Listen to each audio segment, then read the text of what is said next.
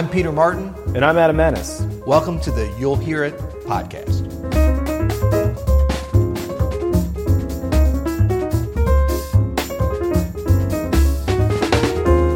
Today, we're going to tell you how to keep from getting overwhelmed with too much jazz information.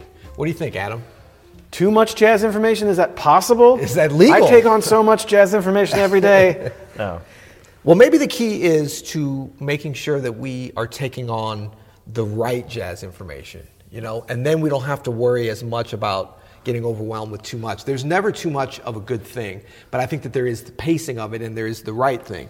We're living in an age now where there's just an overload of all kinds of information, so I think we need to regulate that. We need to, and we can, with the self-discipline, control how much information we have coming in. The tricky part is, with jazz, is there's so much great music, there's so many great recordings, there's so many great things going on now, live and being streamed and on people's websites and on Facebook. I mean, this is a golden age for jazz information for sure. So, but we have to have the discipline to limit what we have coming in. So one way I can think of that I like to do is just limit myself to what I'm actually working on. So when I'm working on something, if it's, say, learning a solo or learning a tune or maybe doing an arrangement or a composition, I'll only listen to that one recording. I won't listen to anything else. I mean, maybe I'll have the news on or something at some point, but in terms of music, I kind of limit myself to just hearing that for a period. And that's hard to do, but it's definitely possible. So like, even if you're, say, looking at one YouTube video and that's what you're listening to, there's always that little thing on the side where it's like, related video and stuff. So the tendency is to click over there. You just need to stay focused. So whatever you need to do, if that's to get an old school iPod and only load one song on and put yourself out on a desert island, then that's what you have to do. Most of us can kind of hit something between that and just sort of information overload. But it's just limiting. And then, what goes along with that is really knowing that if you learn something deeply, some jazz information, and we're really talking about music here normally, if you limit yourself but go deep, so you're not going wide at this time in terms of I'm going to try to learn 30 tunes this week. I'm going to say I'm going to learn one tune this week, but I'm going to go very deep with it. Listen to a lot of different versions. I know I just said listen to one, contradicting myself a little bit. That's okay. You'll figure it out. You'll hear it. But really going deep with that one song, with that one solo, and then having the confidence to know that in going deep, you're really developing your ears, you're developing your vocabulary, developing all these elements, your sound, your personality that you need to be a great player. Yeah, and you can take that one step further with not just listening, but sometimes we're practicing so much and we're trying to absorb so much that it just starts to block our brain. Everything's trying to fit through the small door, at least in my tiny brain.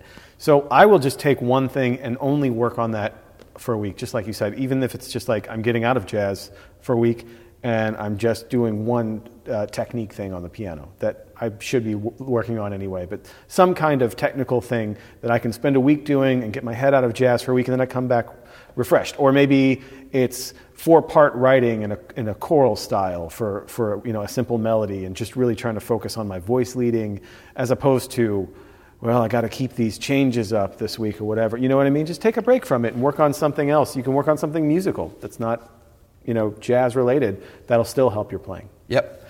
Another way that I think is useful to avoid too much jazz information is to only limit yourself to the highest quality jazz information. So that could be in the forms of recordings or critical writing about jazz. But if you limit yourself to just the highest quality, you're not going to have as much coming in. So by that I would mean, say with a recording, anything that's like super high quality in terms of like upper streaming level or LP I'm not like a crazy audiophile, but I like to sit and really critically listening to music, or not even critically, just attentively listening to music without any distractions, and I want to hear it in the best quality that I can be in. So that means sitting down and, say, listening to one whole recording. Like, one of my favorite records of all time is John Coltrane Crescent. And in this day and age, a lot of people listen to the individual tracks, what's fine.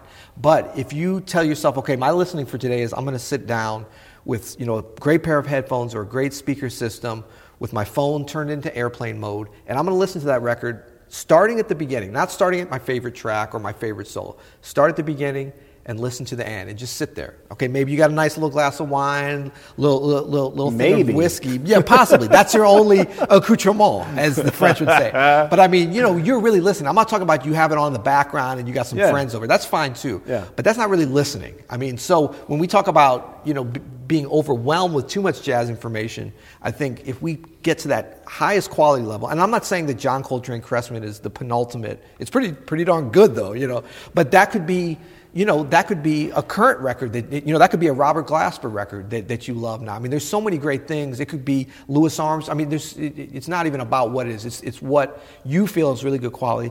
But then really listen to it. Like, I mean, you're concentrating on that, like you're at the gig. Like you're at the club hearing them. Because with these great listening environments, that's as close as we're going to get. So a lot of times we're listening in low quality, like on a computer with bad speakers, on YouTube or whatever. And I mean, that's fun too. Nothing wrong with that. But if you are feeling overwhelmed, go old school and just have the sound with you with a little bit of gin and juice too. I like that. I like that one a lot. Quality over quantity. Exactly. You're not going to eat McDonald's 5 times a day. You're going to have a really nice steak for dinner and That's right. Yeah. Well, another thing you can do is, if you're feeling overwhelmed with jazz, is to not listen to jazz for a little bit. Listen to other styles of music. You can still learn a lot, and a lot can influence your jazz playing by picking up other styles of music. Try checking out some classical music you've been meaning to check out. It doesn't really matter, but just switch it up. It's always good to check out other styles. Absolutely. And just remember, most importantly, you'll hear it.